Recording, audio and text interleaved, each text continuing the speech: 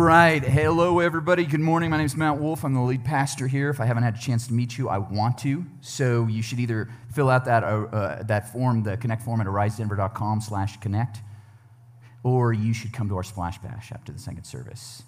In fact, you should probably just do both. Splash Bash is going to be after the second service. It's going to be awesome. We have up here Connect 4. That's kind of our theme for the season because people are so socially distant and lonely, and relationships are broken apart, and we want to connect people. So we want you to connect with 4 people over the next 3 months. And our Splash Bash today is a great chance to meet some people so that you can connect with them outside of church. So make sure you come to that. It's going to be awesome. Also, if you saw this video, this VBS video, which was pretty awesome. I don't know if you guys knew this, but the kids here at our VBS this summer paid for that entire VBS down in Mexico. Isn't that amazing? Just the generosity of the kids and their families to do that. You know, we send down a global outreach team, a GO team, every summer down to Mexico, but we couldn't this year because of some COVID issues. But we were able to sponsor that VBS down there, which is really awesome. So I'm excited about that. So we are going to continue our Engage series in week 4 of this series. If you miss any of these messages, you can go to arisedenver.com/media. We have the audio, the video, and the transcript of every single message in this series, so you shouldn't ever miss a single message again, right, for the rest of your life. Subscribe on YouTube and on your podcast app. Yeah, you can always get those there. And in this Engage series today, we're going to be talking about giving because I think, and this is going to sound a little strange, but I think that most of us need to be refreshed, right? I think we all want to feel refreshed. You know, I have run a few races, and one in particular I remember running a half marathon in Moab, Utah. It's through the canyon there, if you've ever been there, the Colorado River, you run into the canyon and into the town, and I was just like, it's a hot sun there in the desert, right? I finally finished this half marathon, I get there, and when I run a lot, I might be weird, I don't know why, but I have like salt all over my head. Anybody else do this too? You know what I saw a few nods, know what I'm talking about. Other people are like, ugh, disgusting. It is disgusting, okay? But it's seriously like, when you run like that and you sweat so much, like it's not enough to just drink water, right? You need some vitamins and minerals in there. You need some Gatorade, right? You need, even more than that, you need some protein. If I don't eat protein within like a half hour of running, I get headaches because I need to rejuvenate, right?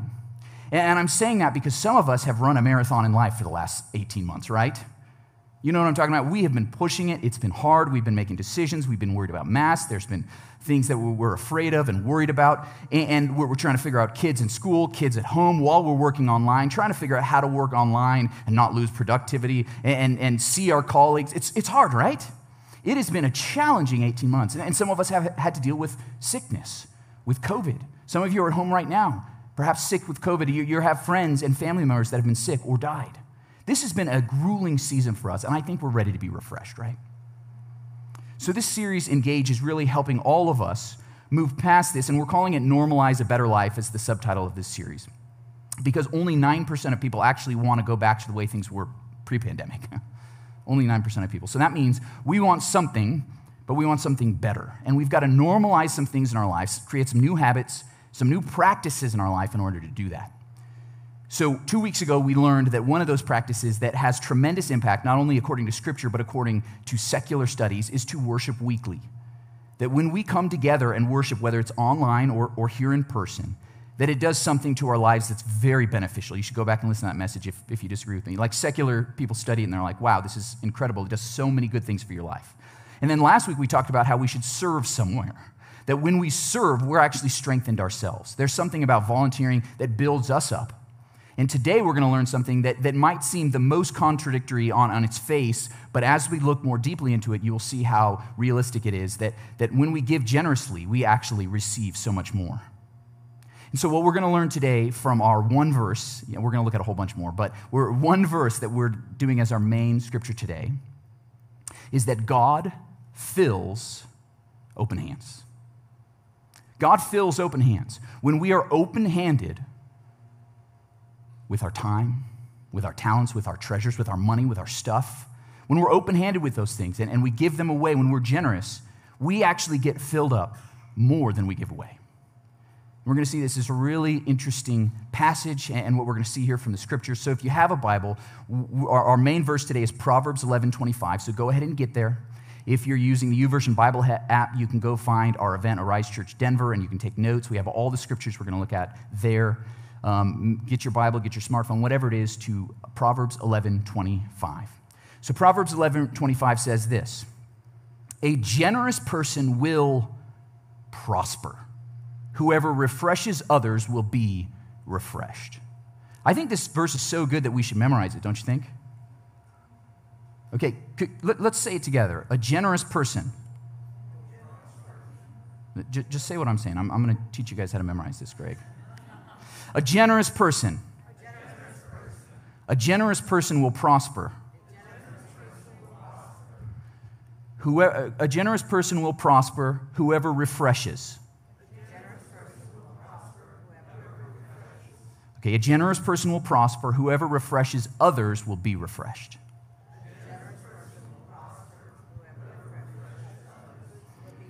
Okay, let's take the verse off the screen. Let's take the verse off the screen. Can we do that? Okay. A generous person will prosper. Whoever refreshes others will be refreshed. You guys just memorized the verse right there. Proud of you guys. Good job. Good. Yeah, give yourselves a hand. This verse is so good and so short, and it's so powerful. It really shows us how God's economy works. It's not about supply and demand. It's actually about when we give, when we're generous, we'll prosper. That word prosper here means like get fat, okay? It doesn't mean just like you'll have enough, but more than enough. And what's really interesting, I want you to look at this word refreshed here. This word refresh, it occurs twice, right, in that second line. Do you see that? And that is, let me make sure I pronounce this right. I know I studied Hebrew, but it's been a little while. Okay, so it's the Hebrew word ravah. Can you guys say ravah? Ravah. And that word ravah here, it's refreshes and refreshed, is a term that really means filled. It means satisfied or satiated. It's a term that when there's a huge outpouring of rain and the ground is drenched, it's ravah. It's when you've eaten so much that you're completely full and satisfied. It's a word that means all sorts of things like that. So satisfied or filled up would be, I think, a pretty good translation of this verse. So when we're talking about how we want to be refreshed, we want to be rejuvenated, we want to be filled up ourselves, I think this verse kind of shows us how to do it. And what does it tell us to do? Refresh others. Interesting, right? Most of us are like, when am I going to get rejuvenated? I need to go on a vacation. And then you go on a vacation, you get home, and you need a vacation from the vacation, right? Yeah, because you're exhausted. You've been, oh my gosh, it's crazy. And then you try to get back into the swing of things, and you're like, oh my gosh, this is worse than before I left. I'm exhausted. You're like, okay, and now I'm just going to go treat myself, and then you feel worse afterwards, right? Spent too much money, I ate too much food, right? Don't we do this? When we're just looking after ourselves, it's not very refreshing, in fact. However, when we start to look, how can I refresh others, it in turn refreshes us. That's what this scripture is telling us. And the generosity here, I believe, is about everything in our life. In fact, we have a core value here at our church called generous living. Okay, generous living. We don't just mean with your money, but with everything you are. Are you generous in the way you live? With your time, your talents, and your treasures. So we say here that we gladly give our time, talents, and treasures to serve God and one another. And when we do that, what we're seeing here is that we're actually refreshed ourselves. We're actually refreshed ourselves, that we get so much more in return than what we give. And that's why we need to learn how to ravah others, right? So that we could be ravahd. Okay, that's not proper Hebrew grammar, but you guys get it, right? So I read a book earlier this year called The Giver and the Gift. And I just started reading it. It was about generosity. And it was co-written by one guy who was ran a nonprofit, and it was also written by a philanthropist. So they're saying how they work together, you know, the giver and the gift. And this philanthropist, I didn't even realize it until I started reading it, was a guy by the name of David Weekley. You ever heard of him? Who in here lives in a David Weekley home? Anybody? We got one over here. Yeah, David Weekley, if you go around, some of the homes in Central Park or out in Green Valley Ranch are David Weekley homes. And I knew nothing about the dude, right? Some guy in Texas, turns out. But as I read it, he started sharing his story because David Weekley is a follower of Jesus. And he has built the largest private home building company in the entire country. It's like, oh, that's pretty impressive. But then he talked about some of his story. So David Weekley started his company when he was 23 years old. And it boomed in the late 70s, early 80s. He was going great. He was at one point building 300 homes a year with a small company, making millions of dollars. He bought his BMW. He had broken ground to start building he and his wife's dream home that was 10,000 square feet in one of the best neighborhoods in Houston. Things were going great. But then in the mid-'80s, the housing market crashed. It tanked. He lost almost everything. He had to sell his BMW. He had to sell his home. He lost everything and barely was scraping by every year just to survive and make his company make it through there. He said that he was driving one day and he saw that there was a car in front of him, and on the bumper sticker it said, "Lord, if you give me another boom, I promise I'll do it right next time." And he saw that and he's like, that's going to be my prayer. He said, "God, give me another boom and I'm going to do it right next time." And he started praying that, I'll do it right. And then he made a commitment.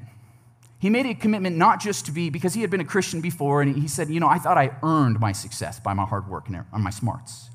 He's like, but I realized I had lost everything by my smarts. So he said his commitment was to give away 50% of his income from then on, and 50% of his time. That's tough, 50% of his time. He said, I'm going to give away 50% of my income and 50% of my time as long as I can. And he started doing it. And of course, a business, as the housing market started to grow again in the 90s, he and his business grew. He had to hire a COO who eventually became the CEO so that he could give 50% of his time.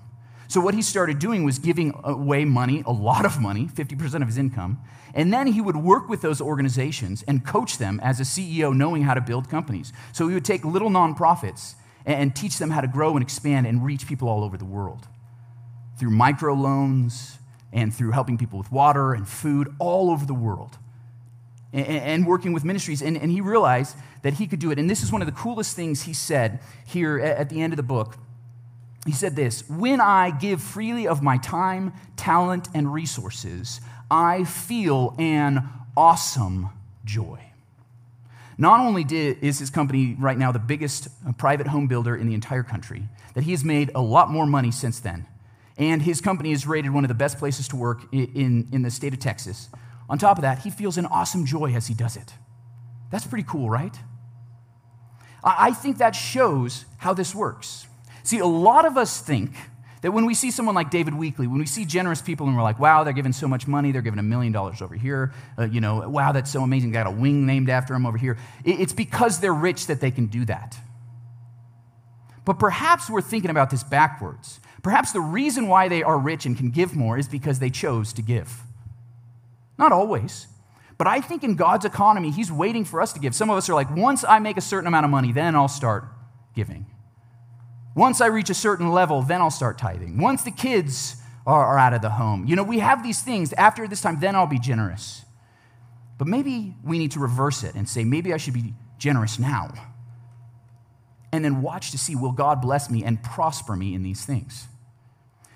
Now, some of you are like, Matt, I don't know, you're kind of getting a little bit out there. But let me just look at some of these statistics, because he talks about the awesome joy of giving. And there's been a lot of studies on giving and generosity. There was one out of Harvard in 2008. And this study tracked people and looked at how much they gave and where they gave. And what they found, and this is the cool thing in the study, that people who give away money, who are generous with their time, talents, and treasures, not just money, but their time as well when they volunteer, that they have lower cortisol levels. You know what cortisol is? It causes stress and anxiety. Okay, some of you are like, oh my gosh, I'm so stressed. Maybe you should try giving. Okay? Studies have found that people who give more have lower levels of cortisol. There was another study out of the University of Buffalo that found that people who give generously live longer. Christian Smith and Hillary Davidson, two professors out of Notre Dame, wrote a book called The Paradox of Generosity. And they studied all of these things as sociologists. And what they found was that those who give are much more likely to have excellent health, to report being very happy. They have less depression and less instances of mental illness. Okay, these studies aren't even looking at the Bible, okay? Scripture says, if you refresh others, you'll be refreshed. But this is telling us that something happens in our lives when we're willing to give. Study after study. And yet, what they have found is that 85% of people in our nation give less than 2% of their income away. 85% give less than 2%. And half of those people give nothing away. No wonder why we're so angry and upset and unhappy and dying early, right? Because this one thing that's now psychologically proven to refresh you and make your life better, people are choosing not to do it. They're holding on too tightly, close-fisted, right, with the things they have. And that's why I'm saying from this scripture, and we're going to look at a bunch of scriptures here in just a second. From the scripture, we learn that God fills open hands, not closed hand. If you have a closed hand and you're holding on tightly to things, unwilling to let things go, and you're saying, I got to hold on to this. I don't have enough. I don't know if I'll have enough. What if something happens? I just need to keep this in case. When we do that, God might not fill our hands. See, God fills open hands. So we've got to learn to let go. We've got to learn to let go. Andrew Carnegie, of course, was one of the first super wealthy people in our nation, right? He was just a businessman, made a ton of money, and he became a philanthropist and started giving away his money. And he gave a lot of money every year to the New York Philharmonic, and they came to him one year, and they said, would you please write us a check for $60,000? We need a grant. And at the time, that's a lot of money, okay, just in case you guys didn't know that, okay? It was a lot of money back then. $60,000, it's a lot of money today, right? $60,000, and he's just getting a little annoyed about this, okay? Every year he's got to fund this Philharmonic, right? Everybody else gets to benefit, and he said, why don't you go find some other people who want to give, right? So if you go find somebody or a group of people that can give $30,000, I will give the second $30,000. You come back to me. So this fundraiser for the New York Philharmonic leaves, and the next day he comes back in, and he says, I got the $30,000 right here. So will you write that check? And Andrew Carnegie's like, well, that was quick, but okay, I'll write the check. And he said, I'm just curious, who wrote the check for the other half of the money? And the man replied, it was Mrs. Carnegie. We have to learn to not have closed hands, right? We've got to have the open hands. God has given us so much. How can we hold on to it as if it was ours to begin with? As if we brought it all upon ourselves, our success, our earning, our money, our savings account, all of it, we've got to hold on to it. God is saying, open your hands. Open your hands, because God fills open hands. Now, I know that some of you are already struggling with this. You're like, I don't know, is this right theologically? Where is it? Okay, so this is what we're going to talk about. Let me tell you, there are two errors when it comes to our theology of money. On one end is prosperity theology. If you've ever heard of prosperity theology or prosperity preachers, it is an error. It's not taught in the Bible. These are the people who will preach that if you give your money to me, they'll say that, right? God will bless you. If you give me $100, God will give you $200. And if you, fund my private jet, it's my second private jet, it's only $80 million. If you fund that, God will bless you. I wish I were making up that story, okay? But that's a true story. Read in the news. That's prosperity theology. It is running rampant around the globe as people take advantage of people in poverty. Okay? It is a lie. It's not true. God does not promise us an equal amount of riches if we give away money. Okay? That's prosperity theology. It's an error on this side. But there's also a second error, and I would call it poverty theology. And poverty theology is that Jesus was homeless, you should be homeless too, and they make you feel guilty for having anything. Okay, and there's nothing good that God promises you in this life. It's only after you die. Maybe things will get better then. That's poverty theology, and it's just as wrong. Because in the scriptures, there are promise after promise after promise after promise after promise after promise related to our generosity. In fact, Jonathan Edwards, the great American theologian, said this. If we have this quote from Jonathan Edwards. If I have a slide person. Jonathan Edwards says, there is scarcely any duty spoken of throughout the Bible that has so many promises of reward as this, whether for this world or the world to come. And do you know what he's talking about? Generosity. This guy studied the Bible backwards and forwards. He's considered the greatest theologian America has ever seen. And he's like, look at the Bible. It's generosity, generosity, and it's promises and promises of reward. So I want to show you 8 things from the scriptures you get when you give. We're just going to look at the scripture, okay? We're going to see what the Bible actually says. 8 things you get when you give. So what are the 8 things that the Bible talks about? And I looked at tons of scripture this week, and I boiled it down to these 8 for you guys. You can thank me later, okay? So 8 things you get when you give. 1, abundant provision. Abundant provision. 2 Corinthians 9, 7, and 8 says, each of you should give, and God is able to bless you abundantly, so that in all things, at all times, having all that you need. God has provision for you. It might be food and clothing and nothing else, but he can provide what you need. And abundantly, it says. Okay, so this is more than you need. You're going to have what you need plus. This is a promise from God that we can claim. In every moment of my life, until I die, until the Lord takes me, I will have what I need. Okay, the second thing, God's presence. This is what it says in Malachi. God says, return to me, then I will return to you, says the Lord. But you ask, how can we return? And God responds, you steal from me when you do not bring me a tenth, a tithe. God is saying, I'm not going to be with you. My presence is not going to be with me because you're robbing me of giving me what I deserve. I'm only asking for a tenth. I gave you everything. I will return to you. God's presence will be with you with generosity. This is a promise from the scriptures. Let's look at another one. More blessings. Remember that our Lord Jesus said, Paul reports, more blessings come from giving than from receiving. It's more blessed to give than to receive. What are all the blessings? I don't know, but there's going to be more of them if you give. 4, personal honor. It says in the Psalms, they share freely and give generously to those in need. Their good deeds will be remembered forever. They will have influence and honor. You'll gain influence. You will be able to honor other people when you give, and people will honor you. 5, help later. Yes, help later, okay? It says right now, Paul wrote to the Corinthians, right now you have plenty and can help those who are in need. Later, they will have plenty and can share with you when you need it. There's something about finding help later by helping those in need right now. Interesting, right? 6, your enjoyment. Yeah, a lot of people miss this one. This is good. Your enjoyment. Teach those, Paul says to Timothy, who are rich in this world not to be proud and not to trust in their money, which is so unreliable. Their trust should be in God, who richly gives us all we need for our enjoyment. God wants us to enjoy things. Enjoyment, pleasure, happiness when we give. There's something amazing when you give, seeing someone smile. When they give you a hug, it fills you so much more. This week, we got to cut a big check from our church for a church planter that's starting out here next month. And it was so cool that I got to make the phone call and talk with this guy, and he thanked me. We helped another family this week who was in need, who's trying to get on their feet, and things have been going good, and then they had kind of a setback, and we were able to help them financially because you guys have given to our benevolence fund. And it is amazing to see the joy in people's lives.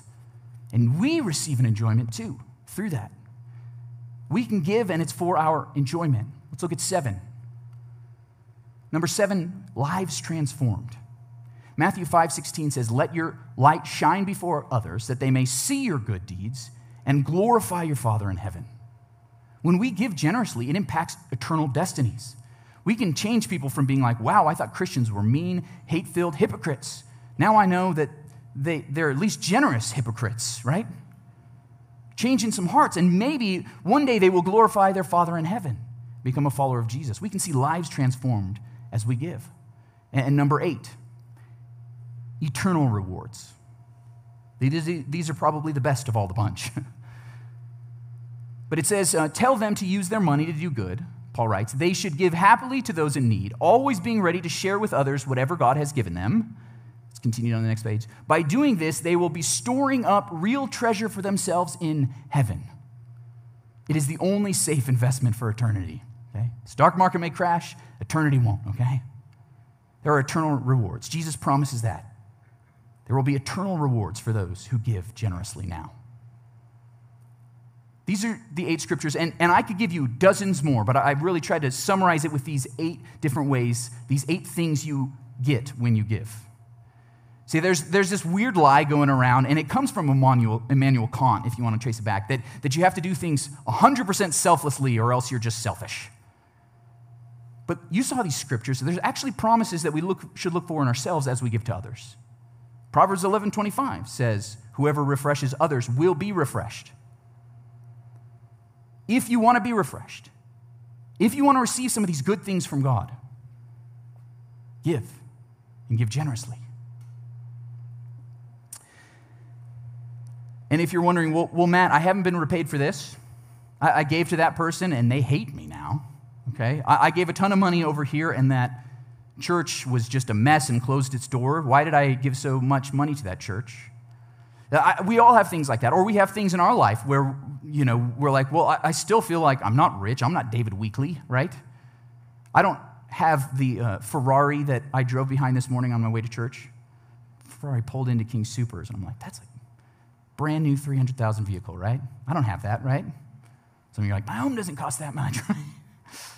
And we're like, well, but don't I get those things? Well, here's the reality, is that none of these things are like, here's the exact return that you will get in this life.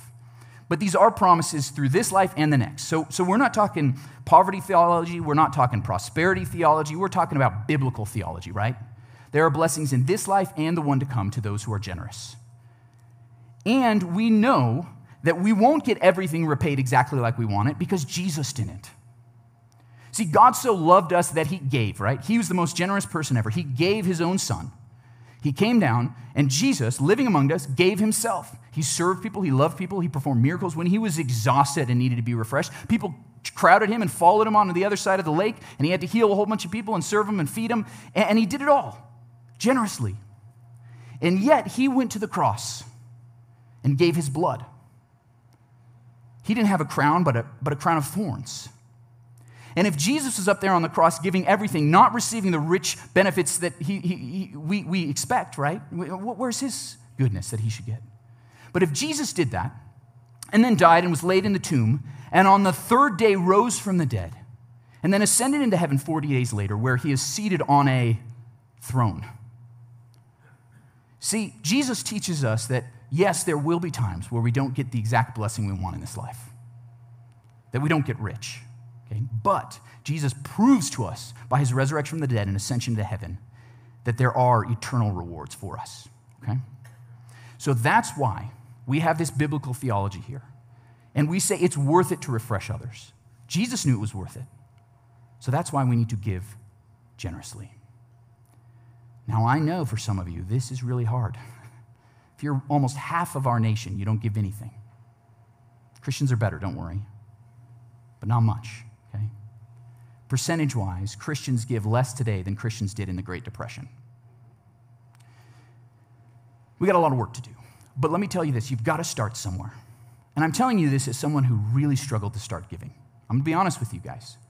I was discipling a guy in college. I had grown a whole bunch in my faith. I had memorized a whole bunch of scriptures. I had learned all sorts of theology, and I was meeting with a guy who was a year behind me in college, and I was teaching him every week. I was discipling him, helping him follow Jesus. And one day he said, Matt, what about tithing? I can teach you about it. But at that point, I gave nothing.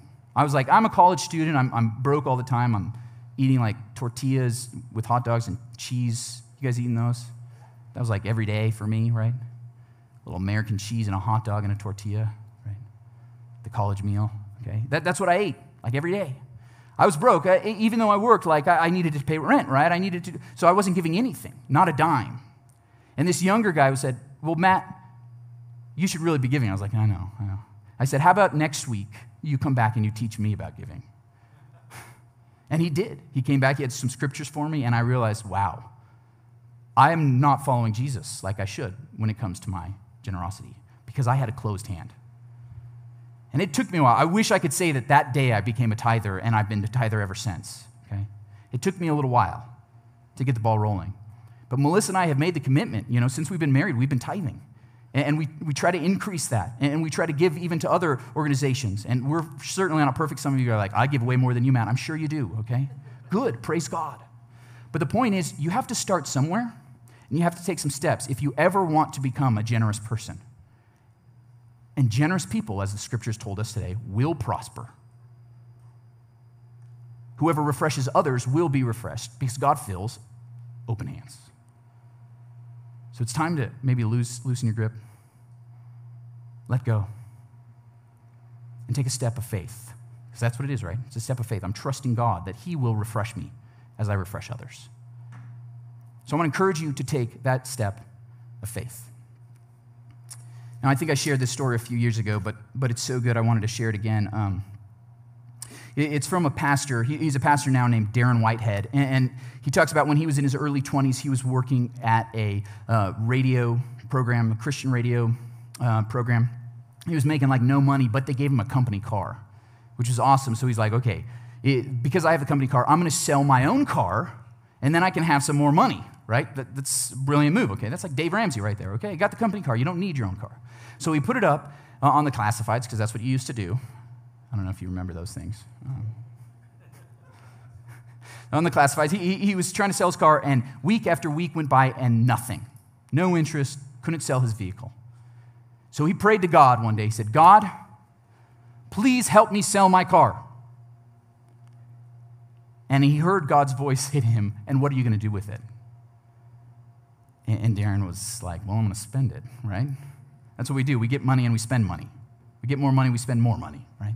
He's like, I'm going to spend it. And then he felt God speak to him and said, no. You need to be generous. And he remembered at that moment a guy that he worked with, a coworker who had a few young kids, and his wife had some health issues, was really struggling financially. And he said, okay, God, if you sell my car, I will give, and a number popped into his head. And he said it was like 2-3 times bigger than any amount he'd ever given in his life. He's like, where did that come from? He said, but God, I'll give that if you help me sell my car. The very next day, the car sold, right? So he goes to the bank, cashes the check, gets a whole wad of cash, puts it in an envelope, waits till the middle of the night, and drives over, parks a little bit away, and he kind of sneaks up to this neighbor's mailbox and puts the envelope in and scurries back to his car. The next day, when he comes into the office, there's a whole crowd of people around this coworker. He said, Darren, come over here. I got to show you this, and had the whole envelope filled with cash. And the guy said, God gave me this money. And Darren was thinking, no, he didn't. No. And then he realized that he had gotten to take part in a miracle because he had open hands. So I want to encourage you guys. God fills open hands. And some of you guys, you're waiting, you're ready, you want to be refreshed. You're thinking, okay, when is it going to be my turn? When am I going to get my blessings, God? But the reality is you've been clinging to your money and your stuff and your time so tightly as if like a strong wind would just blow it out. What God is telling us today is that he fills open hands. It's time to be generous and to give. So I want to encourage you to take your step of faith today. As we have the band come up right now, I want you to think and pray about what your next step is. I want to give you a few steps because everybody needs to take a step today. That's what we're about here, helping people follow Jesus. So what's your next step in following Jesus? For some of you, if you're in that half of our nation that has never given, you need to give, okay? Or doesn't give regularly, okay? You need to give. And we have something here called the Benevolence Fund. Our Benevolence Fund, 100% comes in, 100% goes out. We don't keep a dime of our Benevolence Fund. We're allowed to bless a ton of people, and we have given away more in the last year and a half than we had in the 4 years previously, okay? We've given away a ton lately with this Benevolence Fund. So if you're like here and you're like, I don't even know if I believe in Jesus, I don't know about this church, you can give to our Benevolence Fund. If you don't want to give somewhere else too, I don't care. But I want you to give a gift today. Ask God, what amount? And give that, okay? And you can ask your spouse if you need to talk with her, and whoever has the higher amount, give that one, okay? I want you to give something today. So that's maybe a first step, is to just give something. The Benevolence Fund, it will go to someone in need. If you've already done that, you're like, well, I've already given some. Maybe your step here in our church is we have something called the Generosity Team. And we encourage people to become regular givers, that generosity becomes part of their life, that they can experience the refreshing of God regularly in their life. So we encourage on a Generosity Team to give $25 a week or $100 a month. It's a pretty easy step that I think we all can take. So join our Generosity Team. That's the second step. A third step is to become a tither. And tithe means tenth. You're taking a percentage of your income, and you're saying, God, I trust you with this. Some of you need to make that commitment now, okay, to become a tither in our church. And some of you, you've already done that. You're like, I've been tithing for years. You need to take the next step with a major gift of generosity. Maybe it's to increase that percentage. Maybe it's just a one-time gift. If you want, we only owe $14,000 on our roof. That's pretty amazing, right? You guys have been generous. We've been talking about it. We our roof had structural damage. We had to fix it immediately, so we had to take out a line of credit. It was almost $250,000, and right now we only owe $14,000. I really would love to pay this off before we start our next fiscal year, October 1st, okay? We fixed the roof, so nobody's going to die in this building. Praise God. But we still owe $14,000. So maybe you could wipe that off single-handedly. Maybe you need to write that check, or maybe you need to write a check for $500 or $1,000 today, because that's your step too, above and beyond. It's an offering to the Lord. So I want you to take a moment. We're going to have the band play for a second, just silently, and I want you, with you and God, it's between you and God, decide what you want to give, and give generously, because God fills open hands. Let's pray. Lord God, I pray that you direct our hearts to be more generous. Lord God, we need a refreshing. It's been an exhausting year and a half. For some of us, it goes back even longer than that. Lord God, so I pray that you would encourage us, challenge us in this moment to open up our hands, to stop clinging to the things we have, and to give generously. Put it on our hearts, Lord, how much we should give in this moment. Amen.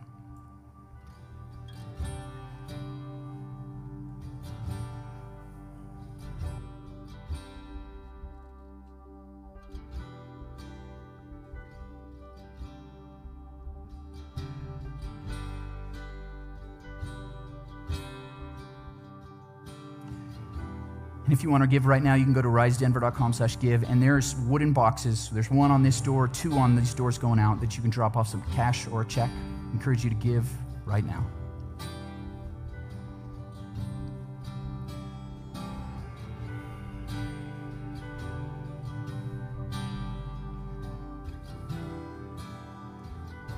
Lord God, I pray that you would make us more generous, that we would reflect your heart, that you gave your own Son, and refresh us because we need it.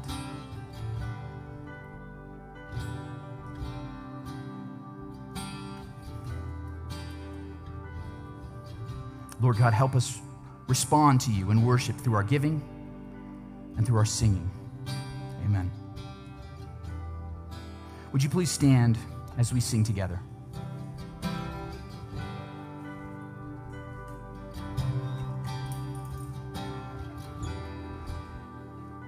Here's an old song, but I think you guys know it. And Jesus paid it all to him I owe. Sin had left a crimson stain, he washed it white as snow. Let's sing that again. Jesus paid it all to him I owe. Sin had left a crimson stain, he washed it white as snow. Lord God, we come before you. You gave it all. So we're opening up our hands. Fill us again. Refresh us. Amen.